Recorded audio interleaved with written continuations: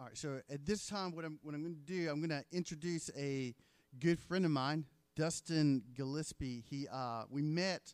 We're in the doctorate program, the D-Min program over at Southeastern. I don't know why someone thought it was a good idea for some of us to continually get more education and more degrees. Like looking at the idea right now, it doesn't seem particularly like a wise one. But anyway, that's where me and Dustin met, and just a really good friend of mine. We've come alongside each other, I would say. God brought us into each other's lives, and we bounced stuff off of one another, ideas, thoughts, support, help, prayer, and all kinds of stuff. So he's a good friend of mine, and I desperately needed a few weeks off from preaching because a pastor's job is more than just preparing a sermon, and so I'm grateful for the guys who've come along the last few weeks and help deliver God's word, and also Dustin today. So I appreciate that. Just so you guys know, he grew up in Mississippi, so he's a Southern boy, if that means anything to you. He's been married to Brittany for 7 years. They've got 4 boys. 4 boys. So, again, another one, battle-tested, right? So he knows what it's like to be in the trenches. He's served in different areas of church life, ministry life, particularly youth ministry, been a head pastor, a lead pastor for 8 years. And then last year, over the last couple of years, but namely last year, was led to plant a new church, to establish a new church, Redemption Fellowship over in Wallace. So about an hour and 15, hour and a half from here down I-40 going toward the beach. So that's where he's serving now. And our church is helping to support their church as they're getting going. So I want you guys to know that a portion of what you give actually goes to help support their ministry because they're only 10 months in. So what we ask always is for our folks to pray for that church and for the ministry and for the pastor there as they're doing some great work. So I'm going to pray, and then with that, Dustin will come and he'll sermonificate this morning. All right. Thank you, Lord, so much for this morning. We thank you for your grace. We thank you for your spirit. We thank you for the gospel, Lord. I thank you for good friends. I thank you for a friend like Dustin, a brother in Christ who's a co-laborer for the gospel, Lord, and you're using him. You're working in him, Lord, in the lives of individuals and trying to establish a new gospel-centered church in Wallace, Lord. And I ask that you would be with him, Lord, that you would propel him in his ministry, Lord, that you'd be with him as a father and as a husband, as a pastor, and that church would thrive, Lord, not for the name of that church, but for your name's sake, Lord. And I just pray that now you would use him here in this roof, Lord, in a profound way in all of our hearts that are sitting in here, Lord. Your word says that it will never return void, Lord. It is your truth. So I ask now that by your spirit that it would be implanted into our hearts and that we would be changed for the better and that we would grow to be compassionate people just like Jesus was. In Jesus' name I pray. Amen. All right, thanks, brother. Good morning. Oh, that's terrible. Good morning. That's better. I bring greetings from Redemption Fellowship. We are about 10 months in, and we were supposed to meet outside today and worship outside at this park, and so this little tropical storm has thrown some kinks into our plans there. So maybe my church isn't blown away by the time we get back. I told my wife while ago I've never been so nervous. It's been so long since I've been this nervous. I get nervous about every time I get ready to preach, but it kind of goes away. And the only thing I can think about is one of two things. When I was in 9th grade, every time we get ready to play football, we'd be stretching, and the thing about my friends is that when we were stretching, everybody's nervous. They talked about butterflies, and all you feel like you're just going to puke, and so hopefully I don't. And it's either that or last night my family decided to drag me on a tilt-a-whirl. You know what that is? It's of the devil. You get in it, and it just spins around, and then the whole thing spins around, and all you feel like doing is puking. And so I told the guy, if you see me getting ready to hurl, just stop this thing. And my 6-year-old who just went to class, Luke, just wanted to spin it faster. And I start turning white and green, and Brittany's like, you got to stop this thing. Luke's like, no, spin it faster. Spin it faster. I'm like, son, I'm going to throw up on you. So either way, maybe this will go away in a minute. It's probably just a little bit nerves being in front of some new people. But we do want to tell you thank you on behalf of our church. We're very grateful that you would plug into another body of believers. We are trying to plant a church, or we have planted it. We're trying to reach people in a rural setting. in a small town where there's a bunch of churches, bunch of small little, I don't want to call them traditional, but they are very traditional in their mindset, and they look a lot alike. And so a cool thing about our church and one more church plant in the area is that they don't look that way. That there are plenty of new, different kinds of people that would never darken some of those traditional doors.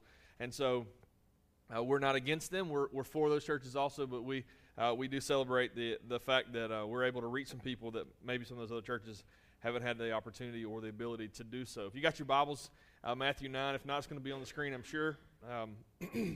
I started thinking about this whole, when Rick asked me a couple weeks ago or months ago about preaching this whole idea of compassion. I sat down and I've listened to, I did notice that one sermon's missing on the internet. It must have been Rick's. It must have been really bad. But Scott, Justin, and Brent, I appreciate your sermons. I listened to those about 2 o'clock in the morning on Friday night, just kind of going through making sure that I didn't have anything you guys had said. I am concerned about the fiddler crab. Like, what happened? Is he alive or dead? Okay, he's good. All right, just wanted to make sure. I think I skipped over what eventually happened to him, but I appreciate being a part of this. And I was thinking, why would Rick ask me to come preach? And so there's one of two things. It's either my compassion towards him or his compassion towards me. I'll tell you what mine is for him first. We walk in the D-Men program and sit down, and they have assigned seats. I'm thinking, I'm a grown man. I'm like 33 years old. Don't tell me where I'm going to sit down. Well, next to Mr. Gutierrez is my name tag. And I can tell he's a Carolina fan, which that already makes me want to puke. But I'd have to sit down beside him. I can tell nobody's talking to him. And so eventually God's like, you got to be friends with this guy. He doesn't know anybody. He's a poor, pitiful Carolina boy. And I will remind him who won the national championship this year. That would be Duke. All right. And then the other option is his compassion towards me.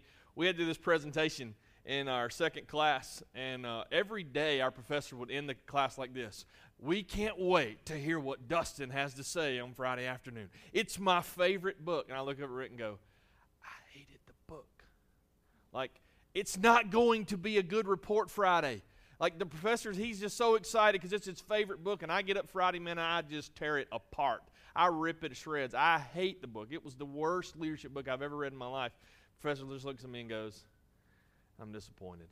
And then just alters everything I've just said for the next 20 minutes and gives all the reasons he likes the book. And here's what happened. Like, I was so mad. I mean, I was done with D-Men. I walked out of the room. I went to the car, and I left Wake Forest. I was done.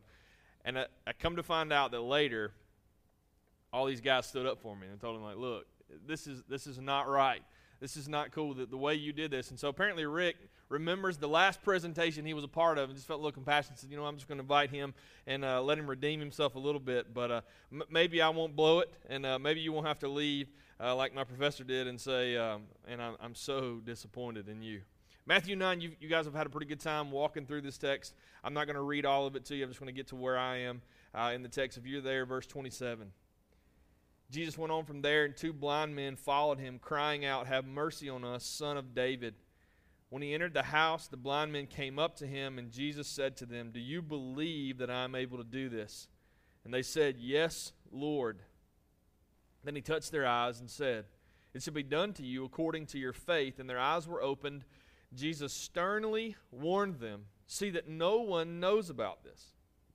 But they went out and spread the news about him through all the land. Let's pray together.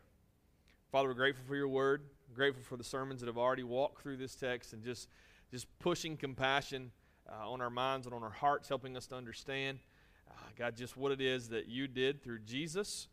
And just in this chapter alone, just the continual compassion that you showed a lot of different people here.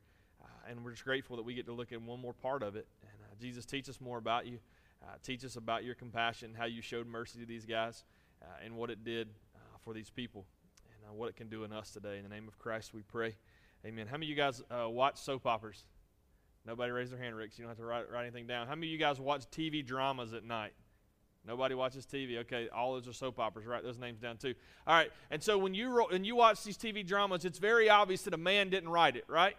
It's obvious that a man didn't write it, because if a man wrote it, there would be 3 episodes to every TV show: the beginning, the middle, and the end. That's it. Guys, we're not into details. If you're watching some show and it's about somebody getting back at somebody, here's what happens. The first story is we're introduced to what happened. The second story is how they got back at it. The third story is how they live happily ever after. That's it. A woman writes the story, and what happens? It's 47 episodes, and inside those 47 episodes, there are 4 stories in the 45-minute period you're watching, right? How many of you guys have sat there and you're like, are they going to get to the point? And then for 5 minutes, you're into this real session, so you actually get into it, and what do? They change the story.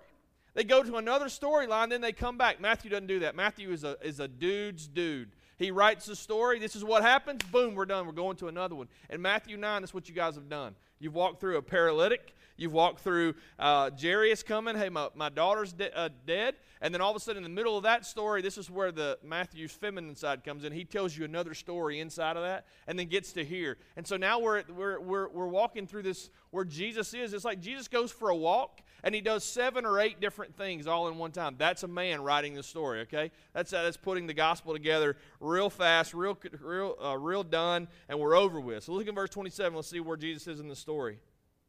Jesus went on from there. 2 blind men followed him, crying out, "Have mercy on us, Son of David." Notice something that's kind of strange to me. 2 blind men start following Jesus. How do they start following Jesus? Well, it's very likely that they had somebody with them. It's very likely they had a friend, someone that cared about them, and is walking and said, "Hey, here comes Jesus." Jesus is walking down, so Jesus' fame is already there. They know who this is. They know Christ. And so here he comes, and they're like, "Hey, he's getting near." They start hollering. Like, if you want somebody's attention, what do? You guys are in Andrew. I mean, we're not in Raleigh, so you're rednecks, right? Amen? And so you just holler. You just holler at somebody. You say, "Hey," it don't matter how far away they are. And so they start hollering, "Hey, Jesus." Look at your text. Jesus went from there. 2 blind men come crying out. That's the terminology for hollering, okay? "Have mercy on us, Son of David." And so they just keep on. And it's not likely that they stopped with just saying it one time. Look what Jesus does in verse 28. When he entered the house, guess what he's doing? He just keeps walking. Like, these guys are hollering, Jesus just keeps walking. So somewhere in the period of time, they follow him. And they want an interaction with Jesus. They want to talk with him. And I want you to see something in this text. It says that both of these guys are blind. Both of them are probably helped by at least one person or somebody else. And here's the deal. Most of you probably know at least one blind person, right? Somebody in your life that's blind, but most of us don't live in society in a culture where there's a lot of blind people. I looked up online just to double check. There were no big blind communities in Andrew. And sometimes we'll come to a text and we'll see this and we'll go, "Well, that doesn't have to do with me. That has nothing to do with me," because I don't know a lot of blind people. I only know 2 blind people in my lifetime. One was a professor and one was a guy in our church. And so I don't really know a lot of blind people, so I come to a text like this and I think, well, how does this show me compassion? Well, I want to change the mindset for you just a second. And I want you to think beyond just physically blind. I want you to think about people that are spiritually blind. Because if you're without Christ, you are spiritually blind. The Bible calls it you have scales on your eyes. You don't actually see the truth. You don't understand the truth. The truth has not actually been applied to your life. And so you don't, like, when someone talks about Jesus, someone talks about the Bible, someone talks about church, you're just kind of like, I don't get it, because you can't see it. And so today that's what I want us to do. I want us to think about spiritually blind people and what happens. And so I want to apply that to this text. So let's walk through it together. Verse 27, let's start again. Jesus went on from there. 2 blind men followed him, crying out, "Have mercy on us, Son of David." Here's the first thing you need to do is that the blind people, the spiritually blind people, are going to follow anybody. If you think about this in your lifetime, if you know anybody that's without Christ, they will go after the help from wherever it'll come. If it's on the TV, they'll buy it. If it's on the internet, they'll subscribe to it. If somebody down the street promises that they can fix their issue, they're going to go check it out. They're going to follow anybody to get their problem solved. We're talking about compassion. Who we want to have compassion for? People who need compassion. People who are looking for that. There are people that are hurting all around us, correct? In your life, there are people all around you that have needs, that have wants, that have desires, or that are struggling. Rick was mentioning that just in the prayer, that are struggling, maybe even financially. And so they're looking for anything that will fix it, and they will follow almost anybody to get this problem solved. And so in this case, These guys know exactly who it is to follow. Notice the terminology he uses. The blind man followed him, crying out, "Have mercy." I'm only going to bore you with one Greek term here. Ready? Mercy in this text means this: compassion. So Jesus, have compassion on us. Have compassion on us. Look at us. Think about us. Here's the deal. I want you to forget this one thing today. If you forget everything else I say, don't forget this. Hurting people need you to look at them. People who need compassion need you to actually see them. Not just say, yeah, I agree with somebody. There are people that are hurting around me. Not just to agree with it. I grew up in church. I've been churched all my life. Single parent home. I mean, I've been in the Southern Baptist culture all of my life. My grandmother right now, if she could see me preaching without a suit and tie, would tear me up with something. She'd find something to try to whip me with. I mean, this is not cool for her, okay? And so I grow up in this church culture that has things certain ways that ought to be. And one of the things I noticed as I've gotten older is that we agree with a lot of things. We agree they're hurting people. We agree that people need compassion. And oftentimes, what do? Nothing. We just agree with it. We're like, yeah, I agree with that. See, hurting people need you to actually see them and then move toward doing something, because they're following anything that comes along. Used to be, thank God that he's removed her, but every time Oprah brought up something on TV, millions of people agreed with it. Oh, man, that's just got to be the best thing since sliced bread. That's the thing we've got to listen to. That's the thing we've got to follow. Man, we've got to buy that book. We got to look at that TV show. We got to look at that internet. We got to do something. Whatever Oprah says, that's it. Thankfully, she's kind of moved off into the sunset. Apparently, I hope she stays over there. I want her to get saved, but I don't want her to come back. You know, I don't want none of that. But it's going to be something else that's going to come along, and people will follow that because they're spiritually blind. They do not know the God that you know. They do not know Christ. Just because they live in the South does not mean they know the God of the Bible. They know the God of the South. They know the American God. He's a lot different than the God of the Bible at times. A lot different. Let's keep going to the text. Have mercy, have compassion on us. Verse 28. When he entered the house, the blind men came up to him, and Jesus said to them, "Do you believe that I am able to do this?" And they said, "Yes, Lord." Now, I'm very all over the board, so if I don't get to my scriptures, just go with me. But I am going to be on the Isaiah text for just a second. So I gave them a lot of cross-references, but sometimes I'm with it and sometimes I'm not. Isaiah 6:10 puts it this way: "Render the hearts of this people by sensitive, their ears dull, their eyes dim. Otherwise they might see with their eyes and hear with their ears and understand with their hearts and return and be healed." What God's telling Isaiah to do is keep on preaching, but they're not going to hear it. Keep on preaching, they're not going to listen to it.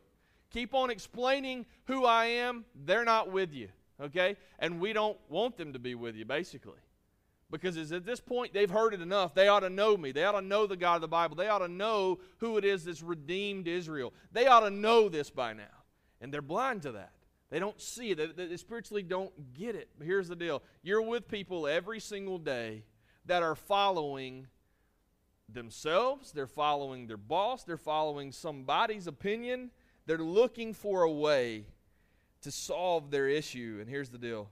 They're not going to find it. They're not going to find it without Jesus. And here's the deal. You got him. Now, you might be here and you're not a Christ follower, okay? So I don't want to put you on the spot. I don't want to, spotlight you and say, hey, you're in the wrong here. But here's the deal. If you're not a Christ follower, this text is still going to apply to you. And we're going to get to that in a minute. But you are a Christ follower. You've got the greatest message of all time at Southern Baptist Salt in your heart, okay? But you got it in your mouth. This whole stuff about, just my lifestyle, that'll witness. Please speak the gospel to people. Please talk it to people. You don't have to go up with this 5-point presentation where you're like, okay, I got to get through these 5 things. And if I don't do this, these people are not coming to Christ. Now, that's crazy, okay? But you need to communicate the gospel with your life and with your words. You need to share it with people. You need to talk it out. because they're following other things. Look in your text in verse 28. When he entered the house, they came up to him, and Jesus said to them, "Do you believe that I'm able to do this?" The second thing that you need to see in these guys is that the spiritually blind, will follow anything, and they will try anything. They will go anywhere. They'll do anything. If you promise them, this will fix your issue, what will they do? They'll try it. Like, what's it going to hurt? Everything else I've tried didn't work. Everything else I tried, maybe it worked for a minute, so, I mean, it can't hurt any more, worse than it did last time. And then if you guys watch TV preachers enough, and my wife has told me that I can't make fun of anybody anymore, but there is this guy that smiles a lot on TV, and his name is Osteen, and so he promises a lot of things when he gets up and preaches, when he doesn't use his Bible and doesn't talk about Jesus or sin or hell or God in the form of Christ. And so when he gets up and promises all these things, and people are like, man, yeah, I got to try that. I got to try. If I just smile, that'll make my day better. And by Friday, I'll be better. Man, what if the world crashes on Friday? Like, what if you lose your job on Thursday night? What's the answer then? You've got to have somewhere to run. You've got to have something else to try because you're looking for another thing to do. And so the blind, in this case, they'll try anything. Look in verse 28. Do you believe I'm able to do this? And they said, yeah. Matthew 20:29, very similar story. Let me read this to you. As they were leaving Jericho, a large crowd followed them. And two blind men sitting by the road, hearing that Jesus was passing by, cried out, "Lord, have mercy on us, Son of David." The crowd sternly told them to be quiet. They cried out the more, "Lord, Son of David, have mercy on us." Jesus stopped and called them and said, "What do you want me to do for you?" They said to him, "Lord, we want our eyes to be opened." And moved with compassion, Jesus touched their eyes, and immediately they regained their sight and followed him. Look in the text where it says, "Do you believe that I'm able to do this?" And they said, yes. The blind, the spiritually blind, will agree to believe and commit to things just to get the problem solved. If you will just do this for me, I will agree to it, and that'll fix my issue, and I'll be good to go. Here's the deal. They believe that Jesus could do this. They were putting their faith in Jesus. May not understood it as in saving faith. They just believed he had supernatural power, and he could fix them, and they were going to put their faith in that. People will put their money to things that they think it'll help them. They'll put their lifestyle and they'll change it if it'll help them. People who need compassion, that need us to interact with their life, they'll do some pretty crazy things to fix the problem. And what happens in a lot of those cases? They're looking for the wrong thing. They'll put their faith in a drink. Man, if I could I'll just forget about it. You know, if I can smoke this, lust after this, sleep with this, buy this. Hello? Have you done any retail therapy? You know? Swipe the card, man. That'll make me feel better. I'm married to a beautiful woman, okay? But I go in the closet from time to time and I go, "So you bought this, but it's got this tag on it." Like when I wear my clothes, I take the tag off. Like, is this just like this new fad I'm missing? Or did you just buy it and stuck it in the closet? You know, and then I get slapped and I have to just be quiet after that. But you know, retail therapy, you do all kinds of things to fix the issue. And it doesn't fix it. It's very temporary. Now, hear me, I hope I'm not preaching or communicating that just because you come to Christ that everything in your bad life all of a sudden turns good, bright, shiny days from here on out. But here's the deal. You don't have an eternal problem anymore. You don't have a big gaping hole in your soul that's searching and trying to fill it up with something else because you've got Christ that fills that up. And you have to continuously bring Christ and preach the gospel to yourself and remind yourself of who you are and who you belong to and what He's done for you. And when that happens, that hole just continuously gets smaller. But everything doesn't get perfect just because you come to Jesus. But here's the deal. You don't have to worry about eternity anymore. I don't know about you guys, but I'm going to be honest with you. I grew up in a single-parent home, which tells you one of them checked out, right? My dad checked out when I was 3, by all accounts of the age of the divorce, but my dad was checked out by the age of 1. My dad was not a believer. My dad was raised by a Church of God, Presbyterian, one of the two, in Ohio, pastor. From the time he was 18 months old to the time he was 18, lived in a pastor's home, was in church every Sunday, and if he wasn't, it all came down on his head when he got home. And so my dad heard the gospel from my great-grandfather. I mean, he knew about Jesus. He can quote Bible scriptures. He can do all those things, but here's the deal. Even his son comes to Christ, and he loves the fact that I preach the gospel. And he heard me preach, man, he'd be back in the back just crying and just all excited. But here's the one thing he wouldn't do. He wouldn't give his life to Christ. And you notice that I'm speaking in past tense because in this last August, he died of a heart attack. And so when my stepmom calls to tell me about this, I'm not sitting there thinking, my dad's died, my world's ended, all this other things. All I'm thinking is, holy cow, my dad just stepped into eternity in hell. Like, my dad's not getting out of hell. Like, there's no escape from that. My dad tried everything to fill the gap in his life. I tried to show compassion to him, continuously give him the gospel, continuously love on him, continuously explain to him, hey, this lifestyle you're living, these things that you're choosing, they don't fix how you feel on the inside. They don't fix your crazy marriage. They don't fix your son who is a wayward child. Not me, my brother. They don't, they don't fix any of those things. My dad steps into eternity. So I have some loving friends and family that, come to, well, I just convinced, because he had heard me preach his mom's funeral the summer before. So I had some family come up to me and do some of this false Southern loving, churchified statements. Well, I'm sure that in those dying moments that he just thought about, look here, we're not in their minds. So, don't say those things. It doesn't help anything. I mean, it helps us hope that he came to Christ, but the evidence is there that it's not probable. It just probably didn't happen. That crushes me. Because on Father's Day, I'll think about my dad. His birthday was just a couple weeks ago. I think about him. But here's the deal. I can never think about him now without thinking about his eternity. Ever. I can't do nothing about it. What I can do about it is proclaim the gospel, have compassion on people who need it. That's everybody.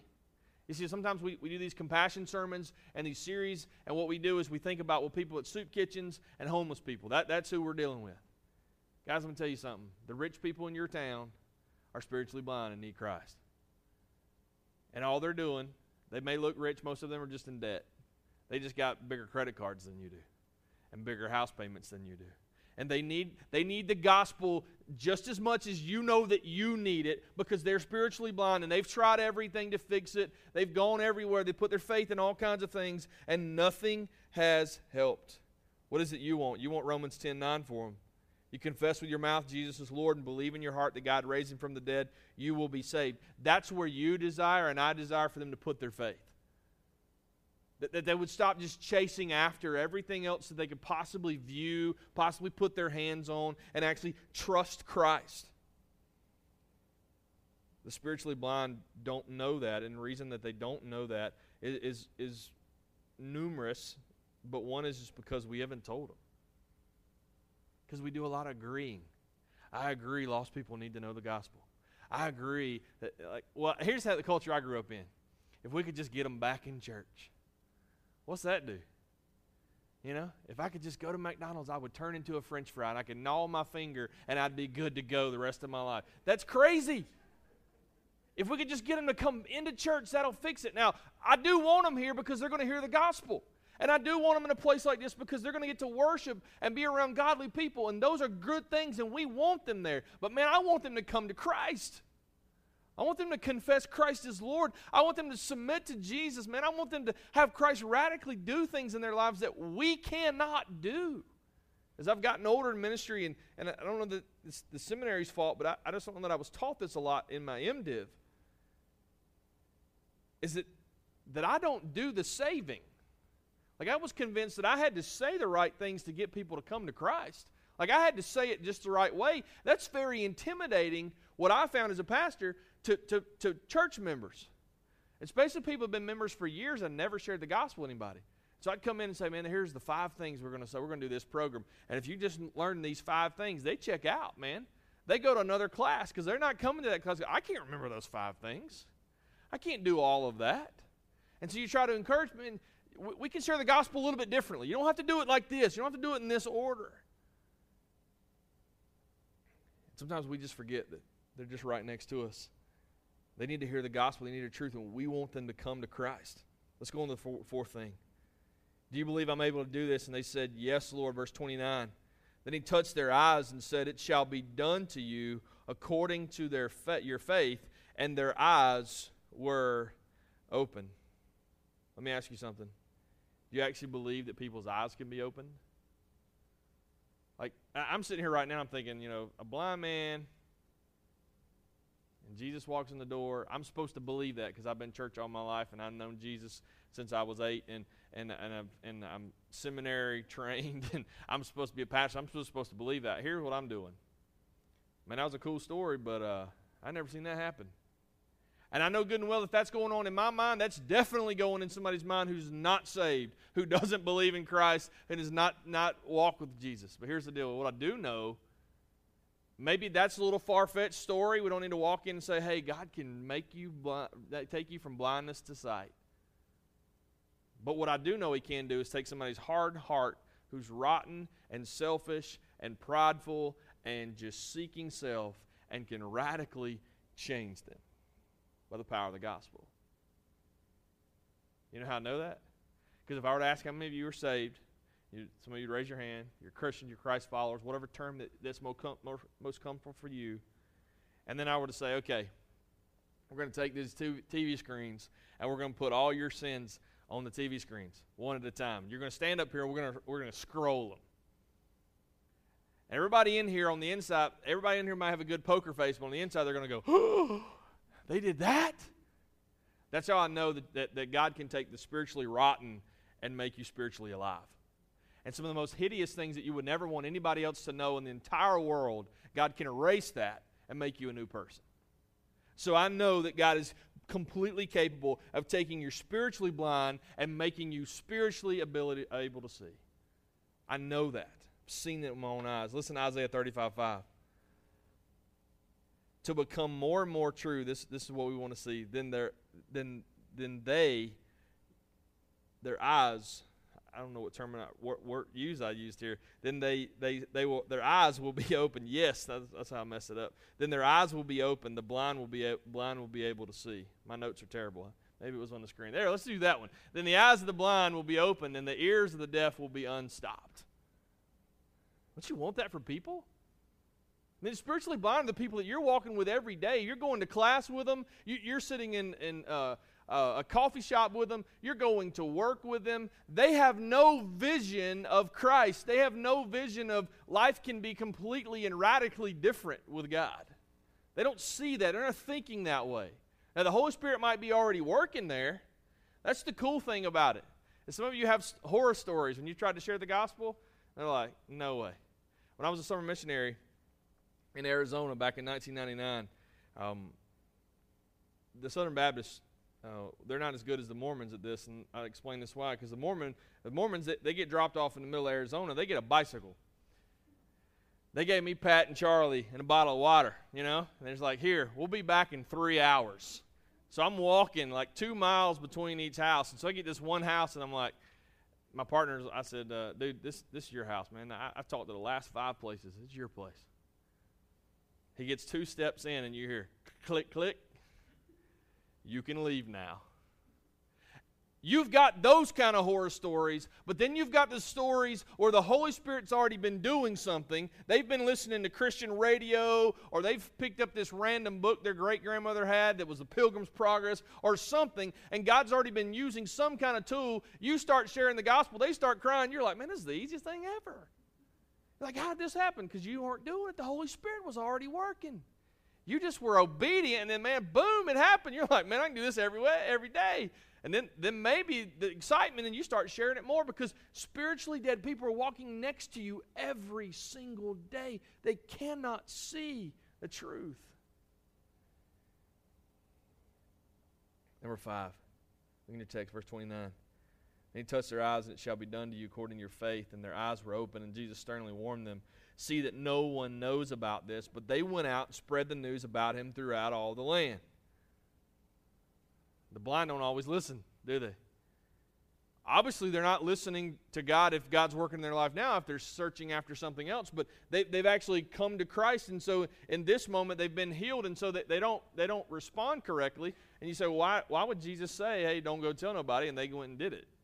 Well, he tells them for a couple of different reasons. We think we don't have any clear reasoning, but let's just go with what we think it is. One is that he's in the area of Capernaum. He's done enough ministry. He's done enough things where people can see that there's enough healing going on, and people just aren't believing it. They're not becoming Christ followers. Cool thing about some of these stories that it doesn't just end with the healing. It says that after that it says, and then they followed him. Those are awesome stories, you know. Just like when he looks at Matthew in chapter 9, he says, hey, follow me. That's the conversation. What does he do? He follows them, and then next thing you know, they're eating steak. I mean, it's an awesome story. And so we've got those stories, and we've got the other stories, such as he feeds the 5,000. Jesus gets in a boat, goes across the other side. The people, wake up because they spent the night after they had this big meal. They're like, where's Jesus? And so they go around the lake, and they're like, hey, Jesus. They're like, you guys didn't come over here from me. You came over here because you want breakfast. And so if you want breakfast, here's your breakfast. You're going to eat my flesh, drink my blood. They're like, no thanks. And they're out of there because they don't want to be Christ followers. They don't want to be disciples. They don't want to hear anything beyond fix my physical need. Here's the deal. You cannot use bad experiences to change the way you show compassion. So let's say you got a neighbor and you've mowed their yard. They've never told you thank you, but they need their yard mowed, and they've never told you thank you. Do you continue to do it? My son the other day, we were at the beach. People were sitting on the front porch. You know, you go to the beach and everybody's porches that are right there by the road. And so what's my son learned? He does this. He does this every time. I wish he'd have been around my granddad. My granddad died back in 2000. My granddad drove the car like this, and this is how he waved at everybody. And I used to always wonder, why does he do that? And everybody else is doing the same. They're doing this, you know. Thinking, why are they doing that? And my son asked me the other day, he said, Daddy, I wave at some of these people. They don't wave back. I said, you keep on waving. He said, why? They're not waving back. They don't like me or something. I said, because it's not about their response to the person. It's about what you've been called to do. And so here's the deal. Would you show compassion to somebody that never tells you thank you? Would you show compassion to somebody that just doesn't respond back with compassion for you? I struggle with that. Look here, I'm an only child. I don't play well, okay? And I don't share well either. And I struggle with when I'm playing on a team and a team does something, I'm like, y'all did that because I was on this team. I mean, I don't know what y'all talking about. It's because of me. I mean, because that's who I am, and it's a rottenness inside of me that God has to continuously change in me. But I want to be able to show compassion and love on people and see people visibly and say, you know what? They need Christ just as much as I do. They're probably lost, and I want to be broken for them. Let me tell you something. I live in a town, and I live amongst a group of people that don't like me. And that's hard, you know? They don't like that there's a new church plant. Or maybe they've had interaction with me, and they just don't like me. They've heard me preach, and they don't like it. They don't like to hear the truth. I had one lady really do say this to me. She's like, I just don't like you. And it didn't have an issue with it. And I went back to the previous comment she had made a few months earlier. I just don't know if I'm really a Christ follower or not. I think I'm just okay with just believing in Him. Really. That's where you stand. That makes me feel a little bit better now that you told me you didn't like me.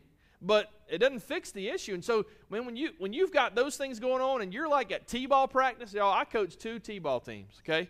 And I love it. I mean, it's exciting. But I literally last year had this happen to me. I had this woman coming across the ball field. I could tell that she was, horns were coming out, red face, steam, and she was coming over and she said, I need to talk to you. And we were giving out the trophies, you know? Like, you give out the trophies for everybody, even if they struck out all year long, you still get a trophy. Don't really understand that, but, we're going to give them out anyway, and so the kids are all excited, and I've got these parents, and let me tell you something, I've got parents that don't know Christ, they're not church, they don't go to anything to do with church, and so I've got all them hanging out, and so they're all excited, they've helped me coach, and so we're in this situation, this lady comes over, she's like, I just want to talk to you. I said, all right. And my wife notices her walking across the place towards me, and so starts to move towards me, and all of a sudden, one of the parents who hasn't spoken a word all summer long walks up to my wife, start talking to stop her from coming over to hear what this lady had to say. And I'm not going to repeat everything this lady had to say because it wouldn't be very Jesus-like, but it wasn't very nice. And I was thinking, man, I'm sick and tired of showing compassion to people. I'm sick and tired of being nice. I'm just going to go back to being a jerk. I'm going to be a jerk Christian. God, you got to approve that. I'm just going to be a jerk from now on. Here's what happened. She gets done blessing me in the Lord, okay? And I turn around, and here's what happened. A lady who I do know does not walk with Jesus, goes to church occasionally, says, can I just say one thing about this guy? And man just praises me. Now, I don't tell you that so you would praise me.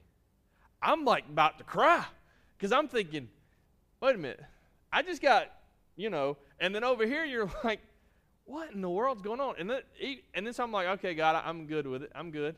And then just to keep me in check, I go to the nursing home and get kicked out. I mean, like 30 minutes later, go to the nursing home, lady dies, and the family starts screaming at me, get out of here. I'm thinking, God, wait a minute. I'm pouring my life into these people. I'm sick of this. I'm done. Wait a minute, Dustin.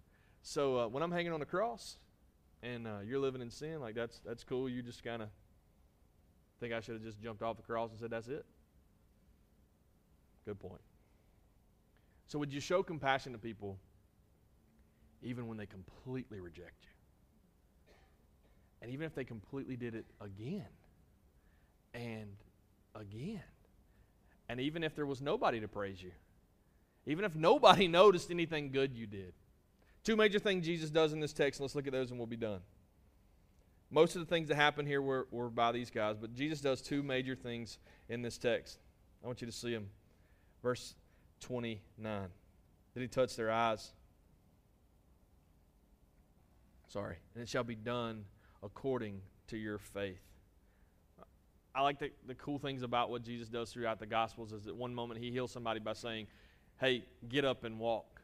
I actually started out with saying your sins are forgiven, and they didn't like that, so they said, well, get up and walk. And so it's really cool when Jesus does that because it just kind of gives me that a divine moment, like, yeah, Jesus, man, he just spoke it, and they did it. And then there's times where like, you know what? I'm just going to touch you. Now, I understand we live in a culture that's a little bit too weird about touching, okay?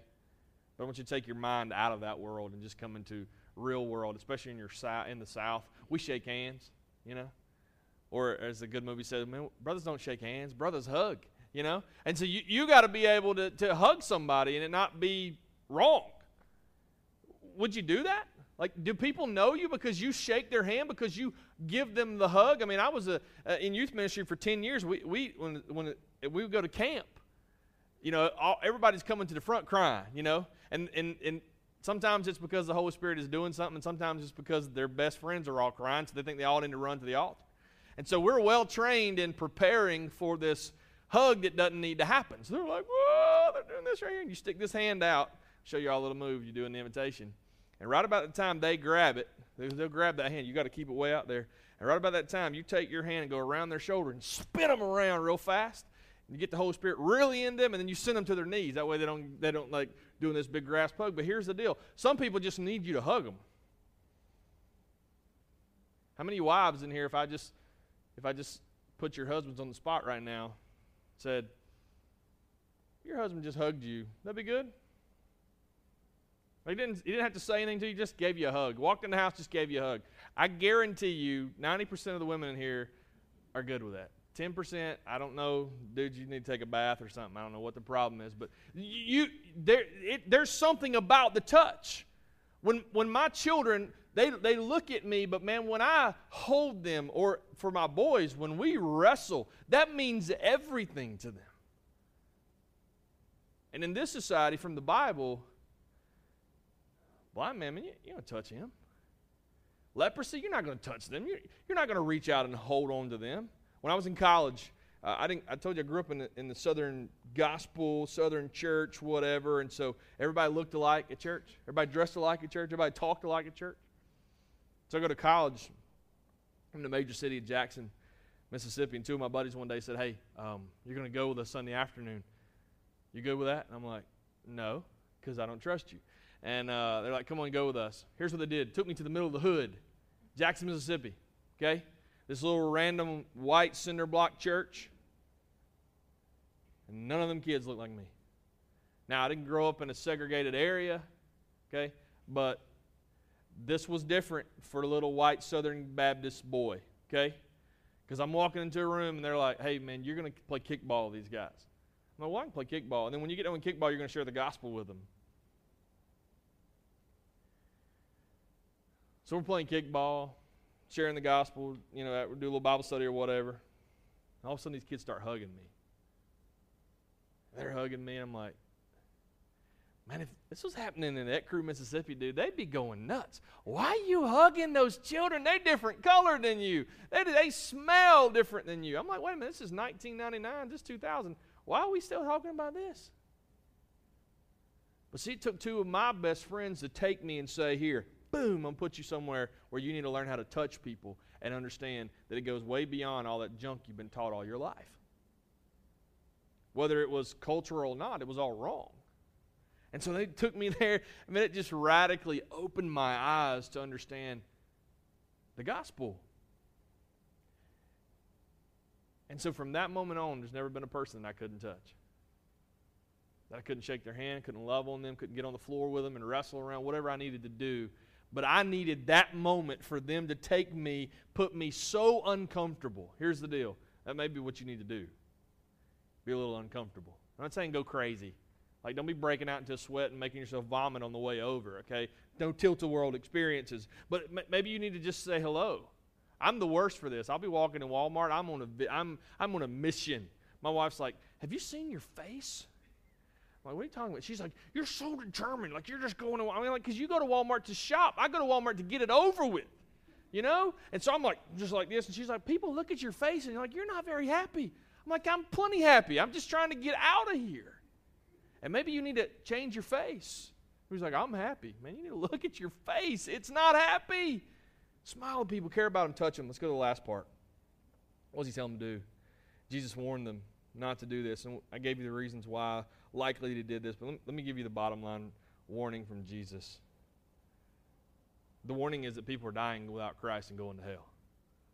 Eternity, the reason it's used eternity is because it lasts for eternity. It doesn't stop. So people are dying without Christ, and that's where they're going.